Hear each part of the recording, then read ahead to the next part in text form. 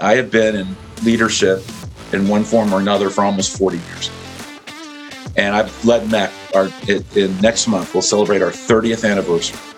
So I've started MEC and have led it for 30 years. So when someone says, I'm tired, when someone says, I think I'm near done, when someone says, I don't know that I've got another big run in me, I get it. I understand. But I would say to you what I say to me. There's a lot of areas in life that you need to self-protect. You need to take care of yourself, and you can avoid burnout. And there's things where you want to conserve more, maybe as you age. But you can do that in a lot of areas, but not the mission. Not the mission.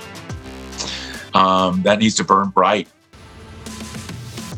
Welcome to the Future Church podcast with Anthony Delaney. If this podcast helps you, forward it to others, give us a review, and subscribe today. For additional thoughts and resources, visit anthonydelaney.com. Welcome to the Future Church podcast with me, Anthony Delaney. I'm excited that you have joined us. We are delighted to be able to hear from Dr. James Emery White in just a few moments. He's been a friend of ours for a number of years. I first connected with him through Willow Creek Association when he came to the UK to do various teaching events. And I always made sure, no matter where they were, I'd be there and move things around in the calendar, because I've always found him somebody to be insightful and helpful and gracious and a good guide for me as a leader to be able to grapple with some of the tough issues that we have all had to face in the past.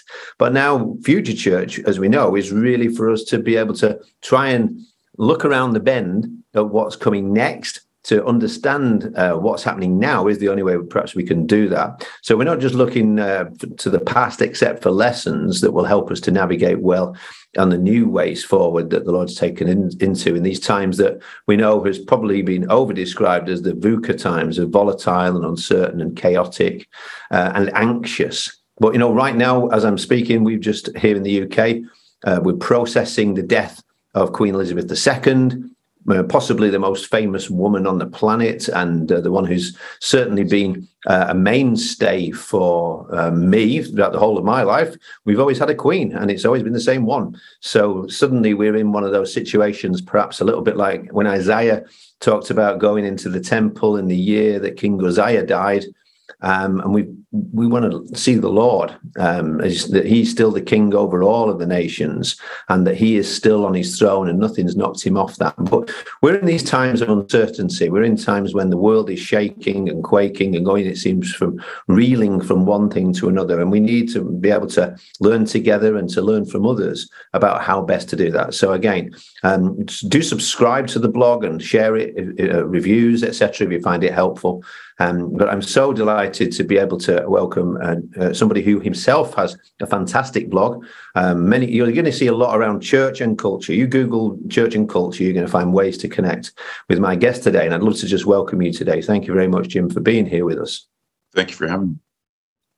Okay, something we love to do at my church, and something we're encouraging people to do more and more, is to be able to kind of share our story of faith in a way that helps other people to be able to connect with that, and at the same time just be natural. And I know that you've recently written a book that's going to be all about that, which I've been devouring, and I know many other people have been doing too, Christianity for non-Christians. But I wonder if you would just be able to, I often encourage people to split their story up: BC, JC, AD. I don't know what the time, if there was a time before Christ, what was life like before you met Jesus Christ? JC, how did that happen? Was it a process, or was it something climactic that happened? And then what's the difference that Jesus has made and is now making in terms of your life and where he's kind of led you? So if you don't mind, just a kind of a helpful framework, BC, JC, AD as an intro. Sure. I was raised in a largely unchurched context and home. My parents were intellectual Christians, but unchurched, and as a whole, I was exposed to world religions and Christianity in particular from an intellectual angle from a very young age. Was reading people like C.S. Lewis when I was in elementary school. in middle school, and beginning to read others, and listening to tapes. I just found it fascinating. Just intellectually, I just found it fascinating. But there was a complete divorce between that and my life, my actual life, in terms of, where I was at intellectually and where I was at in terms of just my life. But I was not a Christian. But I probably would have said I was, simply because I embraced it, a lot of it intellectually. I remember when I was in college, I got into a debate with a Mormon friend and decimated him in terms of the debate. And because I had a lot of head knowledge about things. And I'll never forget his response. At the end, he just said, Jim, I don't know how to process all you've said, but I do know, how can you say anything to me about my faith with the way you live? And it was a stunning rebuke, because I could not have been living further from Christ and further from any type of spiritual faith. My life spiraled down lifestyle-wise even further, and reached a low point, and where I became open to the invitations of Christian friends to attend a college campus event. And I went, and I remember that it was led by a group of 20-somethings who talked with you and to you and not at you. The music came dangerously close to having a beat. It was, blew away all my stereotypes. I saw people that I knew there and recognized, and I remember the entire message was on the separation between belief and behavior, between Jesus as Savior and Jesus as Lord, and it was just a moment where just a ferocious conviction, and my life had already been. I knew that I didn't want to stay on the track that my life was on. I knew I needed something. And this was just a powerful conversion moment for me that very night. And I was, I remember I woke up my roommate when I got home and just told him, I said, Brooksy, I gave my life to Christ tonight. And I don't think anybody in the world could have been more floored than he was. So it was, I had always enjoyed the intellectual dynamics of theology and apologetics and such. But for me, it was a powerful moment of coming to Christ as Lord, and that unification. And it was powerful. It was a stunning 180-degree turnaround for my life.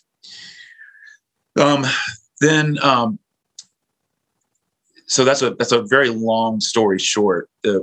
What Christ is for me, I can't imagine my life apart from my faith and my relationship with Jesus. I just can't even imagine it. It intersects everything. I wouldn't have the family I have. I wouldn't have the marriage I have. I wouldn't be the father or grandfather that I am. I wouldn't have had the privilege of having anything at all to do with Jesus' name vocationally. I wouldn't have had the spiritual gifts that I was so graciously given. I wouldn't have been able to have felt like I made any kind of difference with my life. There would have been no meaning and no purpose. And my faith is everything to me, and my relationship with Jesus is. I want to say it's not just everything; it's all I have. It's all I have. I mean, everything else is air. And so, subsequent to that, and obviously, we want to. There's you talked about family and marriage and blessings, and those are. If we haven't got those in place, then the ministry, goals don't really count. In some ways, we want to make sure that so it doesn't. I love how you've spoken about that, and you've not said, and I've written this book and all these multiple things. It's ultimately, it's the difference it's made in your life. Another part of my story is that I came from a very dysfunctional family, and on multiple levels, and one of the things that I craved and always dreamed of, even as a young boy, was that one day I wanted to have a family, and I wanted to have the family I never had, and Christ gave that to me. Gave me that marriage. Susan and I will have our 40th anniversary coming up. Gave that marriage to me and the family that we had, and now the 14 grandchildren that are just such a joy. And I think that from that, for me, that translates into everything, because that's how you have healthy relationships with staff and with other Christians as brothers and sisters. Is how I feel you lead a church. You lead it and build it as a family, and you lead as a father. I think one of the things that's gotten so many leaders into so much trouble of late, which we can talk about if you would like, but they weren't a father; they were a predator. They weren't a father to women. They were awful, and or they power up and use anger, or what? All these things are just dysfunctional families. And they were a dysfunctional father figure or mother figure, depending on who it might be. And so for me, family is so centric to so much of everything in my life. And of course, Christ is at the center of that. Yeah. Well, let's go there then. I think, you talked there in a little bit of, it is something we're going to address. I don't think it will be a part of what we're looking at in launch.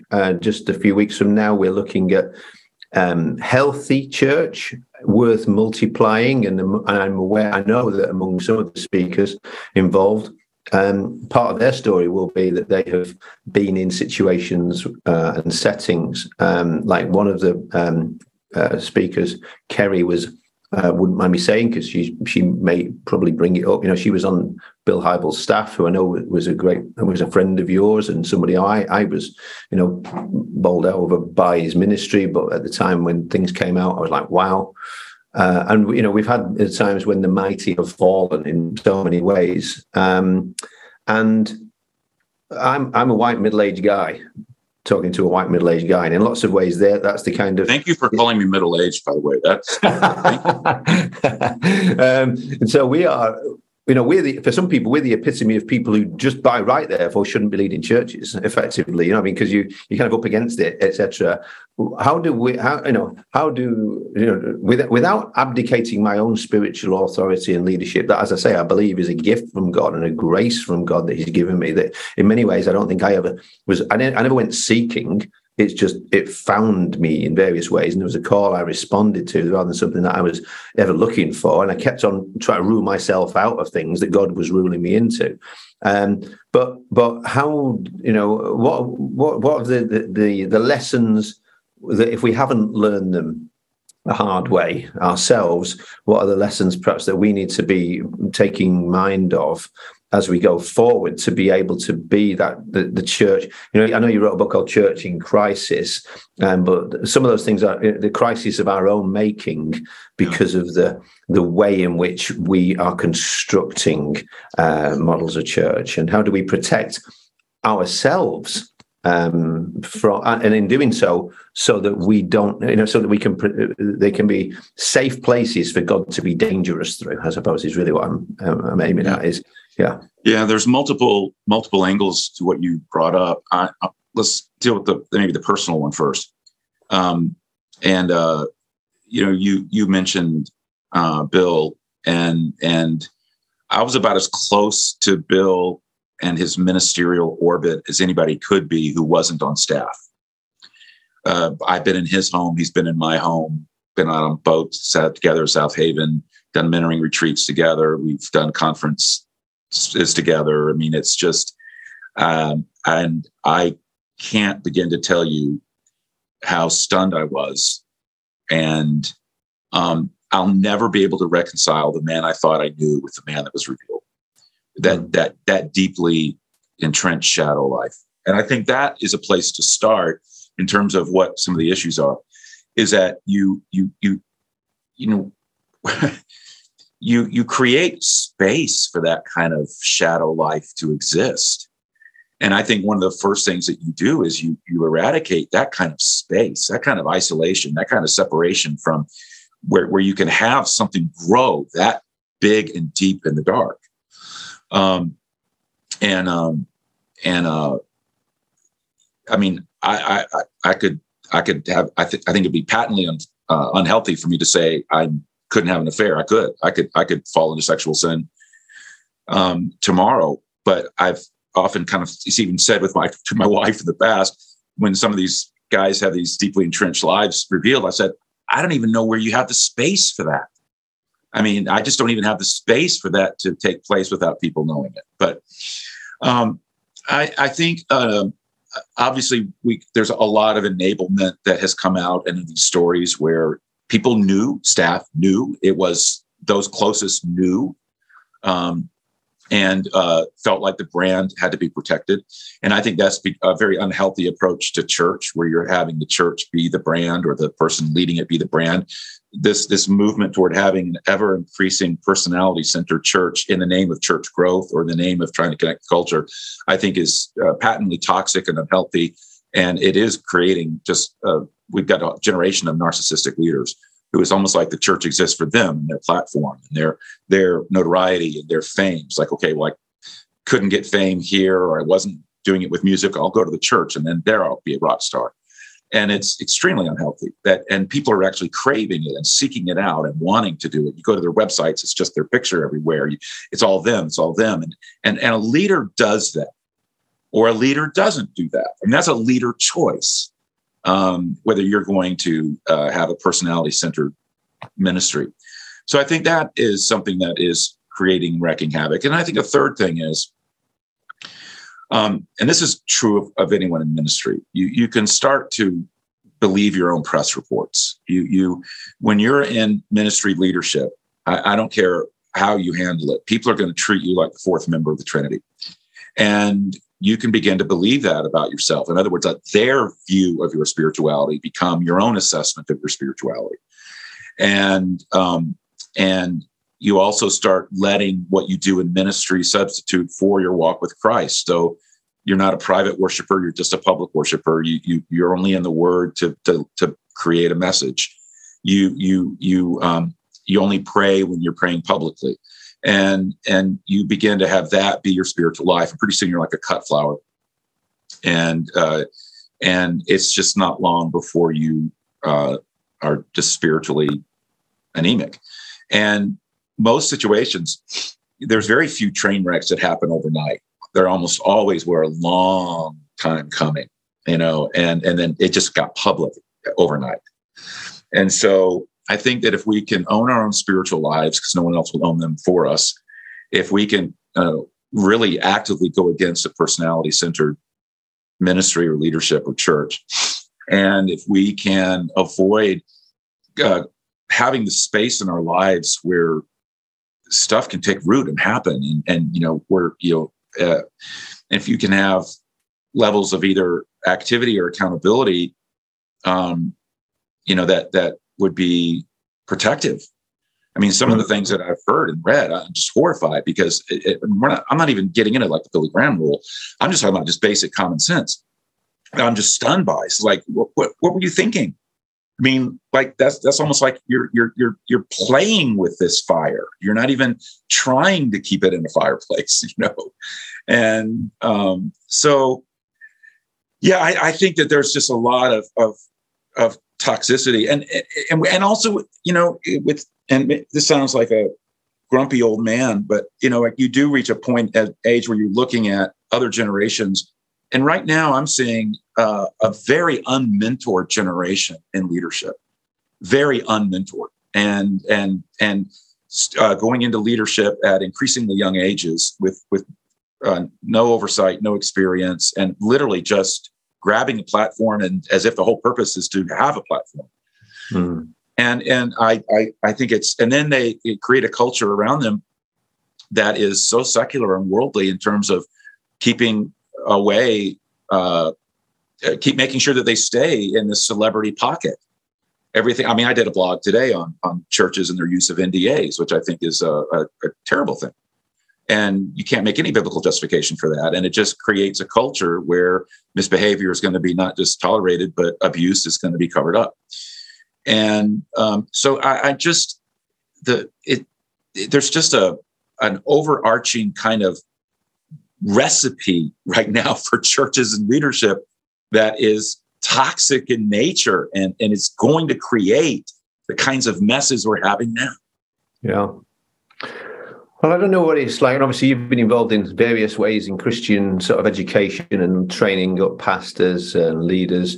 But I think, from my perspective, obviously, I was a police officer for a number of years. And, you kind of had some things around discipline and around submission and authority and how you use that. And you learned from that perspective.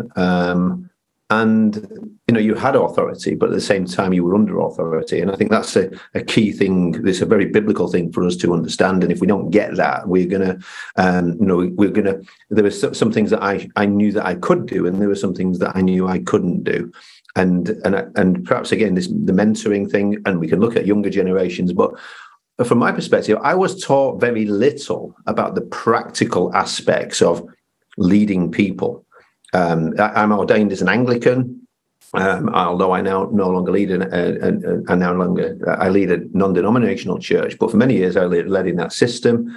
But I don't remember really at any point when I went to theological college, anybody really talking about the dynamics of kind of interpersonal relations or how to build teams and those kind of things. Then what we got, I ended up reading all the books by Bill Hybels and others that were kind of taking their playbook in some way from the business world and applying the best of that. And I do believe there's a lot that's helpful in there. And that's really been my where I've often gone to.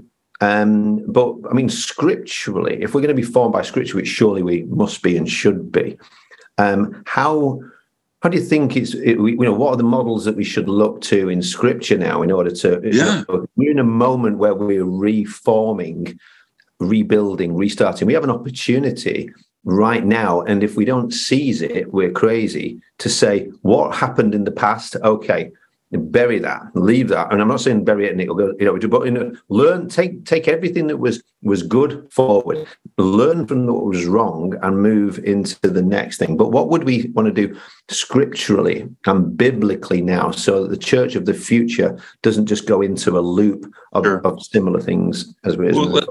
Let's bracket that off into two conversations. One is, how can the church be healthy and functional? But then second, how can it be effective at achieving its mission?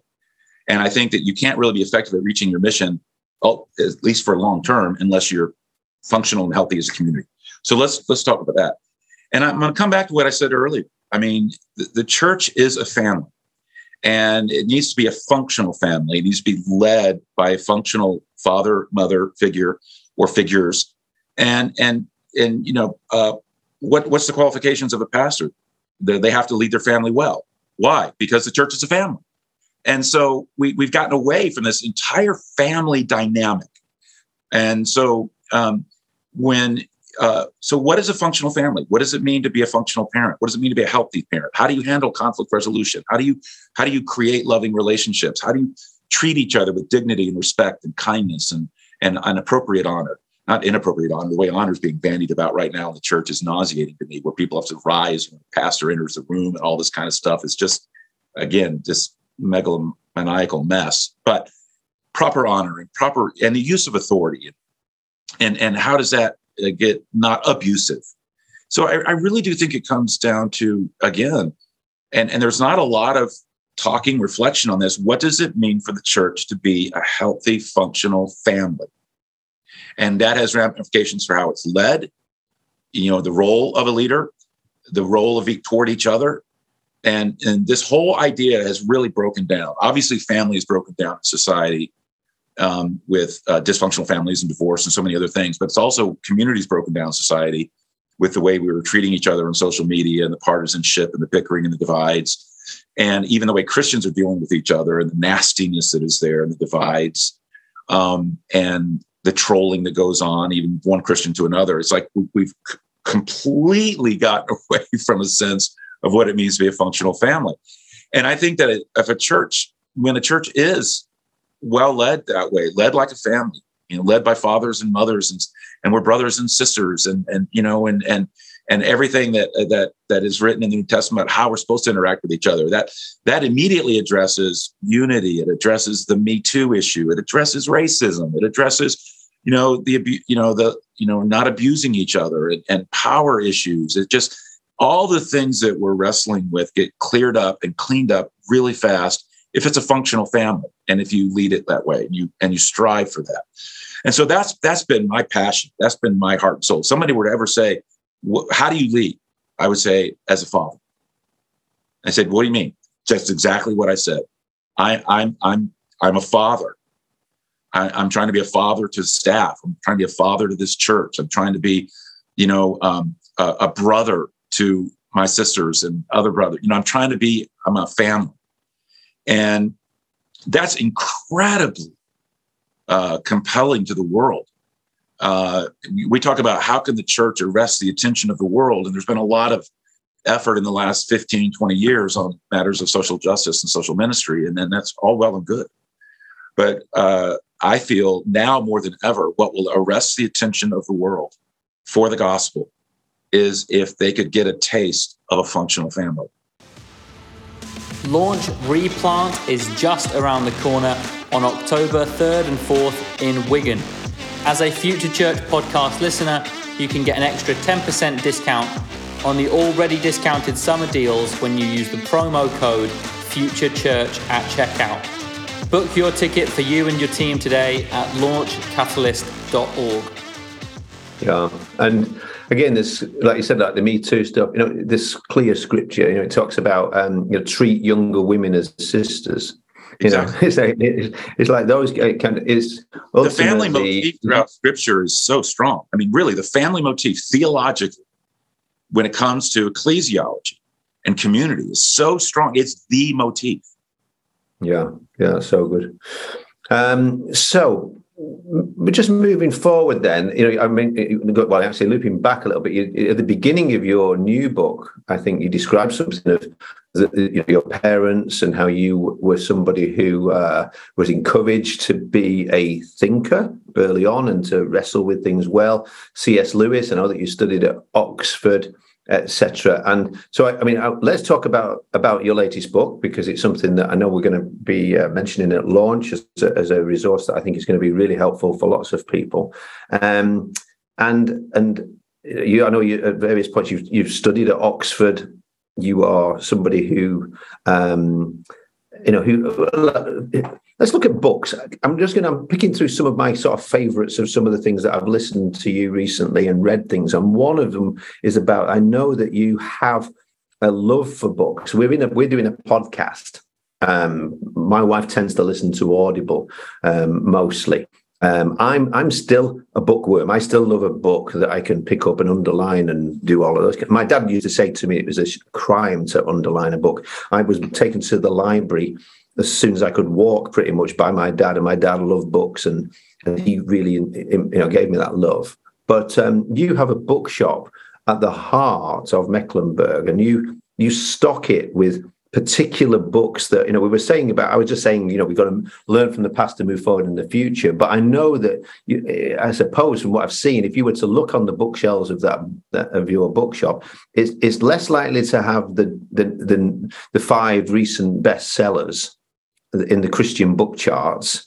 And it's going to have some other books that have effectively stood the test of time that can help to guide us forward well, together with Scripture, into the future. So if you were to, I often ask people on these podcasts to recommend 1 or 2 books. And I know you could go in and have a great long list of various things that come to mind. But for you, for this moment we are in and leading forwards, where would you look on a bookshelf to be able to look for trusted guides and things that are going to feed us well to help us think better into the challenges that we're facing? What would be the books that come to mind for you?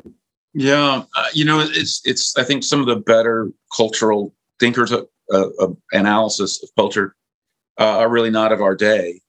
I think Lewis was certainly brilliant at that. He was prescient for his time. Before him, G.K. Chesterton, and his apologetic work, The Everlasting Man, has, I think, stood the test of time. And I think you have some of these really, really careful thinkers.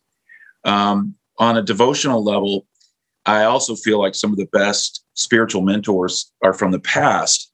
And like for me, I've drunk very deeply from Francis de Sales. Though he obviously wrote from a very heavy Catholic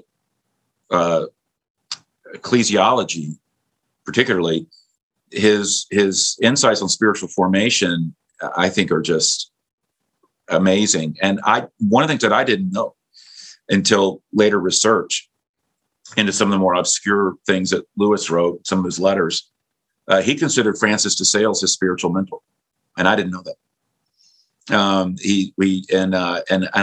I was thinking, why am I liking de Sales so much? And I think one of the reasons was because he reminded me a bit of Lewis, and I realized that Lewis was deeply formed by de Sales. So yeah, books like that. I'm glad you mentioned our bookstore, because it's a ministry, and I wish more churches would do this. And I try to encourage other churches to do this, because it's not just something for big churches, but bookstores are a dying breed. And because it's expensive to have the square footage, it's expensive to carry the stock. You don't have the luxury of stocking a bookstore with what you want. You have to stock it often with what sells. But if a church could provide a place for a bookstore, and it's not about trying to make a profit, and you can just stock the books, that are the good books. And doesn't matter if it sits on the shelf for 6 months. I mean, you've got it there, whether it's Bible guides and references, or classics of Christian devotion, or works of theology, or church history, or apologetics, or this biography, or that. And so, how wonderful is it that you could go into that bookstore at any time, and there's going to be Corrie ten Boom's The Hiding Place, or there's going to be G.K. Chesterton's Everlasting Man, or the works of de Sales, or the works of so many others. And so we purposefully have a very carefully curated stock of the best books, the good books, the books that have stood the test of time, the books that if we don't introduce to the next generation, they'll be lost, because no longer can you wander around a bookstore and see these things. And so yeah, I wrote a little book called A Mind for God that talked more about this, and also had a listing of classics in the back for those who wanted to develop, their mind in reading lists and such. And that would give people a taste of the kinds of books that we're talking about. And I'm glad that you mentioned the Christianity for People Who Aren't Christians book about, I did get a little bit into how I was raised, again, in a very highly academic intellectual environment. My father was a research scientist, PhD, and my mother was a school teacher. And it was just the wallpaper of our lives. And I remember I could be punished or rewarded by whether or not I got to go to the library. That was it for me. But that particular book is special to me because it was written for non-Christians. Now, I've heard from so many people that they say, but I wanted Christians to read this because it just gets into so much. It's so helpful. And I'm glad for that. But I wrote it to give to a non-Christian, and that's who I'm talking with. And I even got permission from C.S. Lewis Foundation to use quite a bit of Lewis in it, almost not an update of Mere Christianity, that would be audacious, but something of a Mere Christianity for our day. And he kind of comes along as a traveling guide. And it was a real fun thing to kind of use Lewis that way throughout, but also to address questions that he never would have even thought of answering because they didn't really exist in his day. And so many things related, for example, to the doctrine of humanity. But so yeah, that was a fun read. So I'm enjoying that book. I'm not quite finished with it. I'm thinking hopefully it'll be done by by launch, and we can talk a little bit more about it there, perhaps when we meet up. But I'm going through it, and it is a book to read slowly. I tend to speed read quite a lot, but I think that's another thing I've probably done too much And some of these books you're talking about are not to be read as fast as they can, but as deep as you can, and to chew things over. And again, we live in a time when we're scrolling through life so much rather than savoring in a way that's actually going to, make internally stretch us. So I'm very grateful for the book. Yeah, Mortimer Adler wrote a classic text called How to Read a Book. And I made that required of all my graduate students because you do, and you said what you said is very insightful. You don't read every book the same. Some books just warrant an inspectional reading. Some of them a dipping in and out, which is a skill set you can learn. Others are to be feasted upon and read in almost a contemplative way. And so, and when you kind of learn that you don't read every book the same way, nor does it deserve to be read the same way, you can read the best books better, and you can read a wider number of books in a way that they deserve. Yeah. So there's some, obviously some of the topics that you're tackling there and in other works in different ways are, you head on with some of the big ones of the things that, culturally people are wrestling with, the questions, you start off with the whole existence of God, but then we range far and wide in various ways, looking at issues around sexuality and how do we, step into that kind of melee that there is, going on. How does the church address that in a way that is, caring for real people, loving people, and at the same time seeking to be faithful to Scripture. And I'm not necessarily looking to get into any specific chapter, but again, if you're saying you wanted that book to be written for non-Christians, do you find that those are the questions that non-Christians are asking, or are they perhaps the questions that the church wishes they could ask, so they would ask, so then we would answer them? Well, that was really one of the things that prompted this book, that many of the questions that in a classic apologetics course, for example, would go through are classic Enlightenment questions. Does God exist, and is there truth, and is the Bible historically credible? And those are important questions, and I deal with those in the book. But the questions that are being asked today go beyond that. It's not, is there a God, but what kind of God? Is he a moral monster, like Hitchens and Dawkins would say, and also they would ask things like, okay, the resurrection, fine. So what if it happened? So what? What's the so what? And they're much more at ease with the supernatural. So it's not like you're trying to make this Enlightenment case for there being a supernatural. And they are asking questions related to a lot of doctrine of humanity questions. We would call doctrine of humanity questions. What does it mean to be a male? What does it mean to be a female? What is a marriage? How does marriage fall into gay marriage and sexual issues and everything being raised by the LGBTQ community? And so there's all of those questions. And also, when does life really begin? When does it really end? Which is beyond the abortion debate, but also gets into artificial intelligence and what does it mean for there to be life? And these are intimidating questions, but they're the cutting edge questions of our day. And again, as I've often told my theology students,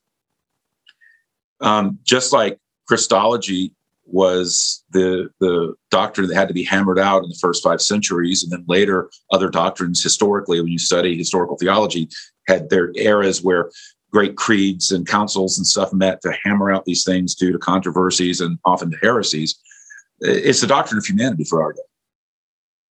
What does it mean to be human? What does it mean to be male? What does it mean to be female? What is family? What is marriage? When does life begin? When does it end? All of these things, so many questions swirl around the doctrine of humanity. And then the other set, a lot of them deal around not the doctrine of God or the existence of God, but the character of God. Is he a good God? What kind of God are we talking about here? And then I think a third thing that won't be new, but how it's coming out is new, is a real renewed embrace and interest in all things occultic.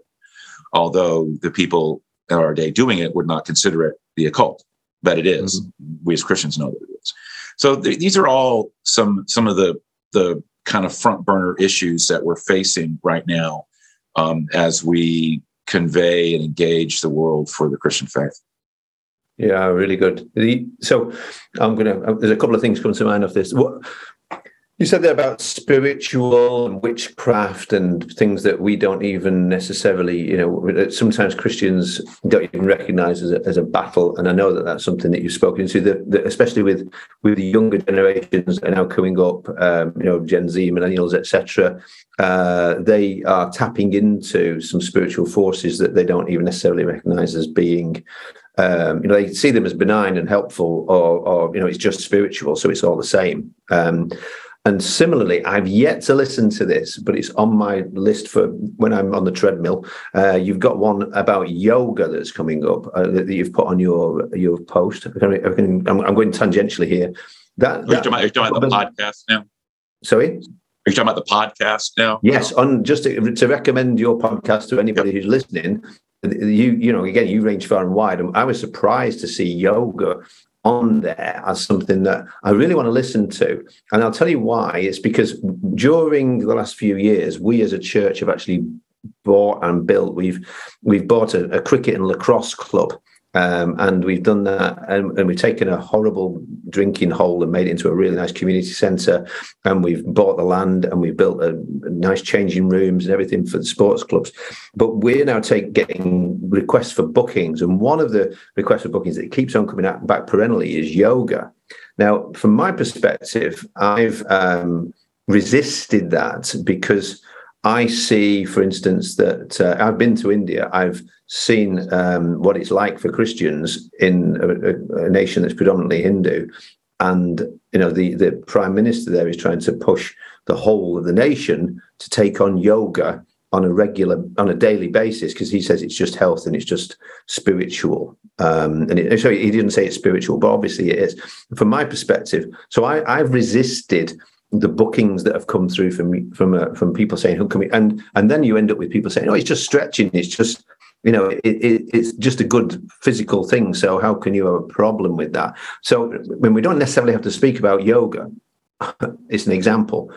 How does one draw the line between helpful and unhelpful, between all things are spiritual and we're just, accommodating people's spiritual hungers in some way, with at the same time saying, I think that would be confusing for us as Christians, and I don't want to do it, which is my main. I'm saying we try to establish as a Christian presence in the community, and this is a distinctive. For me, yoga says all things go, and if we do that, you're opening up a door. I've not listened to your podcast. You might be saying I think yoga's fine and we should all, just embrace it, or you may not. But how do we draw the line in culture when you're saying that people are spiritually confused? How does one seek to be faithful to Scripture and to our convictions while at the same time not just alienating people for the sake of it? Well, there's a lot of bridges you can build culturally to walk across to connect with people who are not of the Christian faith, and in order to begin that dialogue. What you don't want to do is to have the bridge itself that you're on be one that compromises your faith, or even is toxic, unhealthy, or even certainly not of God. I would encourage you to listen to the podcast on yoga, because it's steeped in Hinduism. It's considered the greatest evangelistic tool Hinduism has for the West in terms of reaching people for Hinduism. Many of the words and everything from Om to saying Namaste at the end are involved with the worship of gods. And Christians doing it don't even know that they're doing that, but you're blatantly entering the world of the occult. And it's the opposite kind of meditation of Christian meditation. Christian meditation is filling yourself. Eastern meditation is emptying yourself, which is always a dangerous thing to do spiritually because of what you can invite in. But I go into the Hindu things. I do think you can have yoga stripped of its Hindu and just make it stretches, and that's fine. But that's not what's happening. And so it's one of those things where if you're going to dine at the devil's table, you better have a long spoon. And that's certainly his area. I mean, it's blatantly steeped in Hinduism and is designed to open up the door to the Hindu gods and to worship them.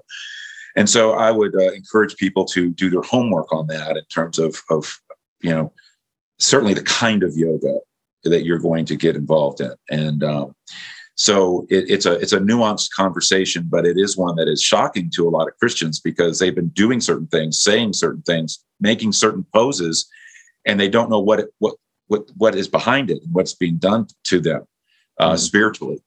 And so it's one of many things right now, what I would call gateway drugs to the occult. Dark academy, fiction, yoga. There's certain aspects of fascination with life on other planets. There's certain things that are like gateway drugs to a deeper, more blatant occultic viewpoint. And it's just one that Christians have to be thoughtful about and really be thinking about and have that sensitivity because first and foremost, to protect Christians who are often atheological and are so immersed in the culture that they don't really see it for what it is. And so there have to be, we have to be very careful, particularly as leaders. We have to be the leading students of our culture and the ones who are thinking the most deeply about these things so that we can help shepherd the church. And then, of course, the secondary thing from that, of course, is to also be able to talk and share Christ to those involved. Going back to C.S. Lewis then, Alan Hirsch, who you may know, who's been at Launch, is a good friend of ours. In one of his books, Reframation, he talks about how C.S. Lewis near the end, he went away from the kind of classical apologetics. This is the way Alan describes it anyway, of mere Christianity into stories. And part of that, Alan says, is because he was looking at the stories that culture was telling. And so he was thinking, actually, I'm going to relate to that sideways as opposed to head on. I'm going to come sort of tangentially into the stories that people are telling and look at how we can, bring truth in a way that kind of, obviously we're in a, media is telling all kinds of stories. Disney is telling all kinds of stories to our children about what the world is like and what's wrong with it and how we make it right. And, Marvel comics, etc. There's so many. We are, as you're saying, we are, and I think Christians are imbibing the same kind of stories as everybody else because they spend, in the main, a great deal more time with Netflix than the New Testament. And how can we engage with the way that people now think and the story that people think they are living in, which again, as you've said, going back to the yoga thing, is there's nothing wrong with that. It's just spiritual, or if we could only just, because some people say, well, it's just intolerant, they want, or because that's what, in saying, actually, I don't think yoga should happen in our building. I've not had a great backlash from it, but there's certainly well, explain yourself why that would be the case, and how do we tell? What is our better story? I suppose that we can, like you're saying with the church, it's like we have a father, and he has a family. Is a great story for the church to model and live in, and you can join that. What other ways? We've got the best story. How do we engage with the stories that culture is telling and bring in a better story? Well, you mentioned Lewis's story, and he always believed in the power of story, and I think that what led him to Christ is enlightening for what you just brought up in terms of how we can also embrace story. For him, it was the great Norse mythologies. that he was fascinated by and loved, even as a boy. And on that walk around Addison's Walk behind Magdalen College that he took with Tolkien, that they were talking about these Norse mythologies and the old dying god stories and such. And but Lewis made an offhand comment, but obviously they're not real. And Tolkien said, well, no, there is one that is real. There is one myth that is true. And perhaps all the other myths are just shards of light from it. And Lewis was floored. He had never thought of it before. And Tolkien, he wrote about a week to 10 days later to a boyhood friend of his, Arthur Greaves, that he had become a Christian. And it was largely due to his conversation with Tolkien on that walk and what they were talking about with Norse myths, and that, Tolkien's challenge that perhaps one was true. And so that always captivated Lewis. And what he wrote, not only the Chronicles of Narnia, but even his science fiction series, which was overlooked by many, but was brilliant. He was using story. He was always going back to story and so many other things. In fact, even his best apologetics were analogy based. But and of course, Tolkien did the same thing. Lord of the Rings, deeply spiritual, deeply steeped in his Catholic faith. Tolkien didn't like Chronicles of Narnia. He thought it was too shallow and superficial, and that Lewis wrote them too quickly. But then again, you're talking about someone who spent 80 pages on an appendix for Elven language. So they just went at it two different ways. I think the power of story, and the power of story works on a couple of levels. Obviously, the story we have to tell, and the gospel is a story. It is an amazing story of a God so in love with his creation that he would, keep reaching out no matter what it took. I think it was Buechner who once said, like a lovesick father who said, I'd do anything to save my child. God calls his own bluff and does. And so we have this wonderful story that we're sharing about, the God become flesh and for the love. Or as Kierkegaard tells the story, the king who sheds his raiment to go to the maiden and win her heart without overpowering her. I mean, so many people from Buechner to now and to Kierkegaard to Lewis, we've all been, Chester, everybody's been telling stories, of the gospel. And so I think we need to continue that storytelling. And then there's also the story that we're telling people by our functional communities. That's a story. And also the story of our own faith. I'm a story. If I sat down over a pint or a coffee with someone and we were in a spiritual conversation, there's no way my story could keep out of it. And I am a life that's been changed. And if you see anything different about me or feel anything different about me, it's because of Jesus. And you and I can have all kinds of conversations about all kinds of stuff, but the one thing they can't ever deny is my story. And you can't argue with my story. And my story is evidence that cannot be refuted. And it's there. And so we also need to have that boldness of being who we are and letting the world deal with the weight of who we are. And have that kind of bold courage. I am a follower of Christ, and I am not ashamed of that. And I did go to school. I'm not, this is not something done in intellectual isolation. And it's not something that's done because I'm needy emotionally. This was a choice that I made as an adult, and having, this story is not simply the most compelling for me. It's the one that I also feel is true. Yeah.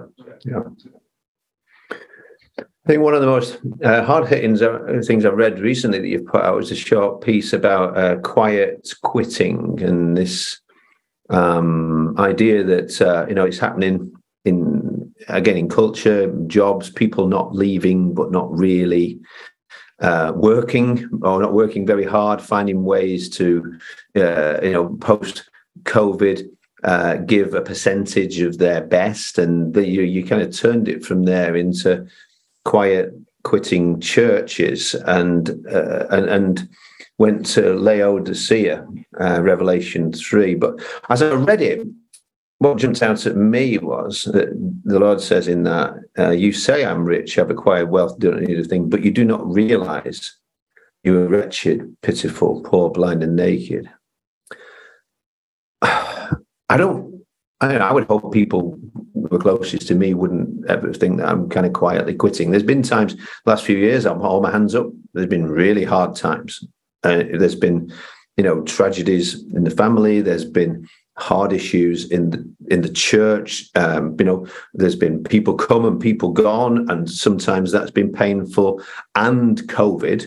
And compiling, just adding on to all of those different kinds of things. And there have been times when I've like many pastors, they say, all of the fed up reading surveys that talk about church leaders that are ready to go at some point, etc. And there's been times me and my wife have had a conversation, and it's been like, do you think our time here is done? And ultimately, it's always been no. We're called. We're not here because it was our idea in the first place. So we don't just get to say when we go either. And actually, ultimately, I do believe the best days of the church are all ahead of us, and now is a great time of incredible opportunity all around us. But how do I know? That's what, as I read that, it's like, you do not know, you don't realize you are wretched and pitiful and poor, blind and naked. What's it, how do I check that ultimately, that I'm not checking out? What's it going to look like for me to be able to do that? How do I know that, it's somebody listening to this podcast right now who doesn't realize that maybe, they've not quit, but they're not, I think you used the word intense. Yeah, I do think that's key. It's interesting about that letter of Revelation, that the language that Jesus used to indict them, that would have penetrated them like swords, because they prided themselves on their wealth. In fact, when an earthquake shook them and destroyed them and other cities, and Rome offered financial help, they refused it because they were financially self-sufficient. They had a leading medical school that had a specialty of helping people with eyesight problems and blindness. And then they had, a drinking supply, water supply that was horrific, though. So he said, okay, you think you're rich, you're poor. You think you can see, but you're blind. So he was pointing out all the things where they felt self-sufficient, where they felt they had it together, where they would have patted themselves on the back.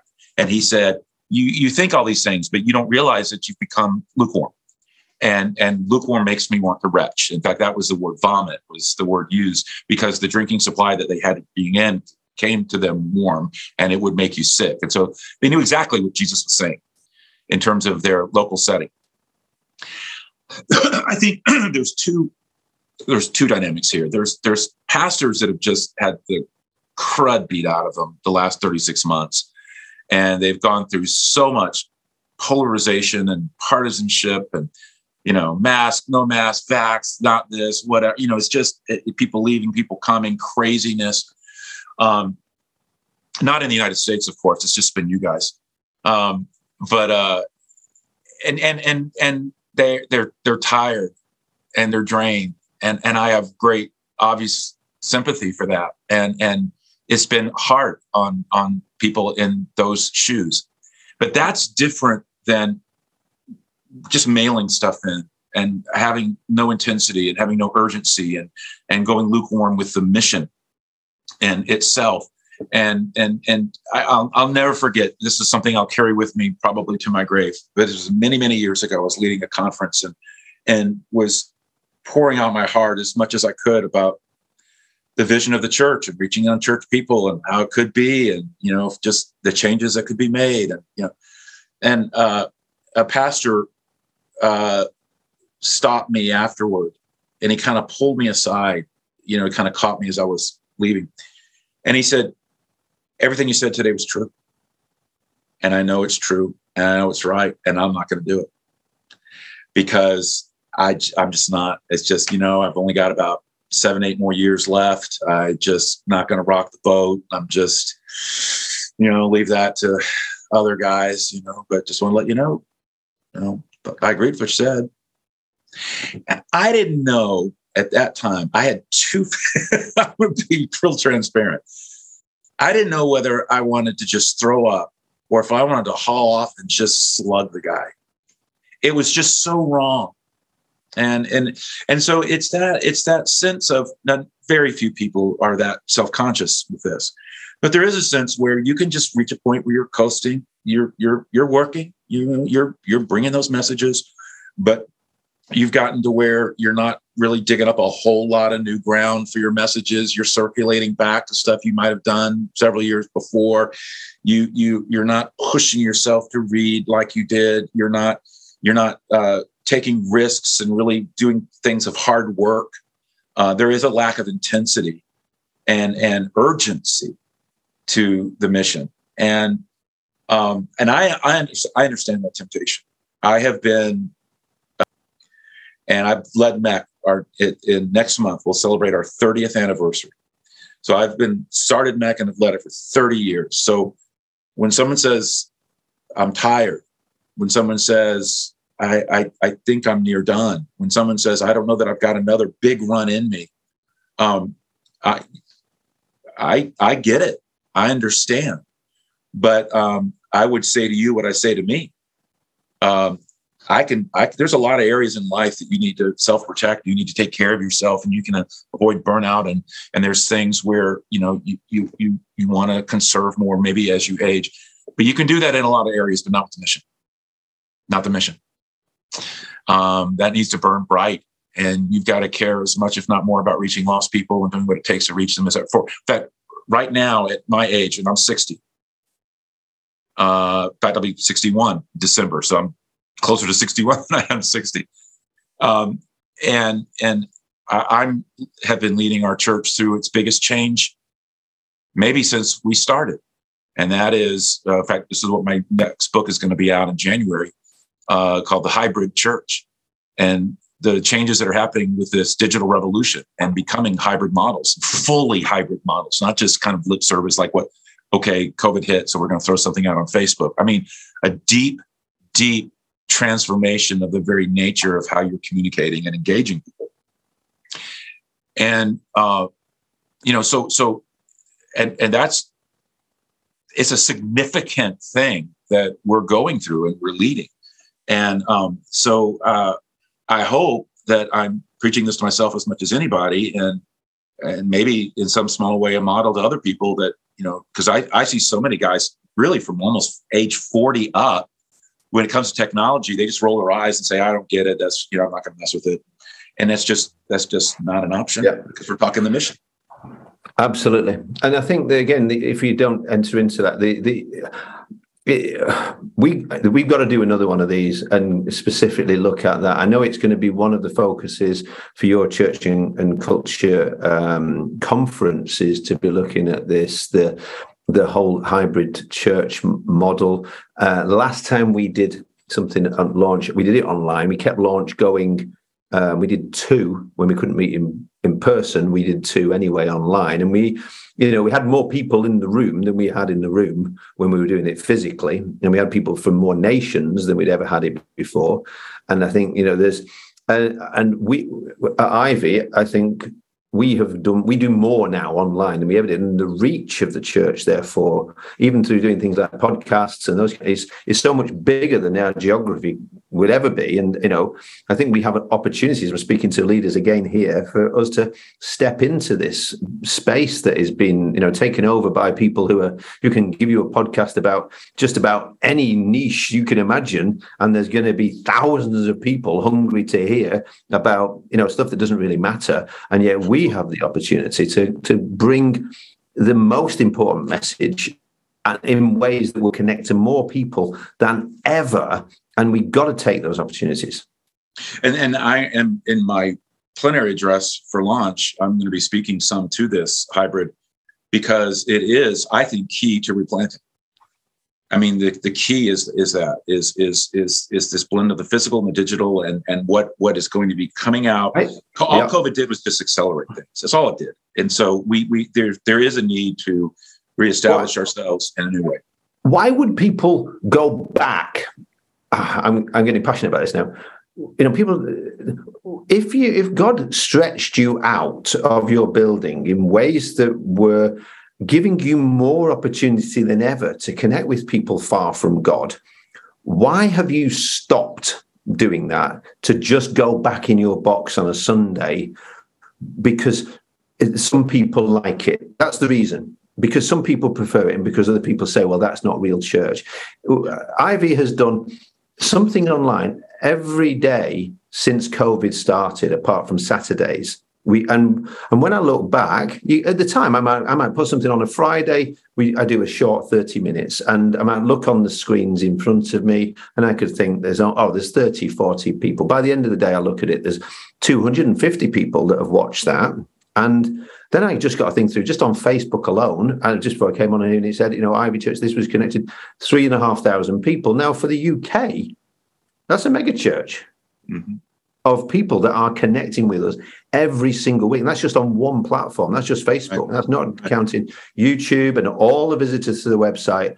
And we're not that great. We just try to be faithful. Just keep something going out there that helps people to be able to stay connected. And we're reaching out in new ways. And so, again, thank you for provoking us and helping us. And I so look forward to hearing about that, because it isn't just what we did to get through COVID. It can't be that. It's got to be part of how we continue to connect into the future. So could I impose on you again to say at some point, can we get you on the Future Church podcast to be able to look specifically at that? Sure. I'm honored to serve any way I can. Thank you, Jim. So could you just wrap us up perhaps in praying for us for, we have different types of leaders in the marketplace, leaders in the home, as well as leaders in church. But I think we're all, we just need a fresh empowering and encouraging from the Lord. And again, pray for that. For me, I want that intensity. I don't want to ever get to the point in this ministry where I'm going through the motions in some way. Let's go for it. Everything the Lord's got for us. So if you can pray boldness, intensity, I'm all over that. Please. Father, we come to you as extremely broken vessels, with limited emotional reserves and physical abilities, and just desperately need you.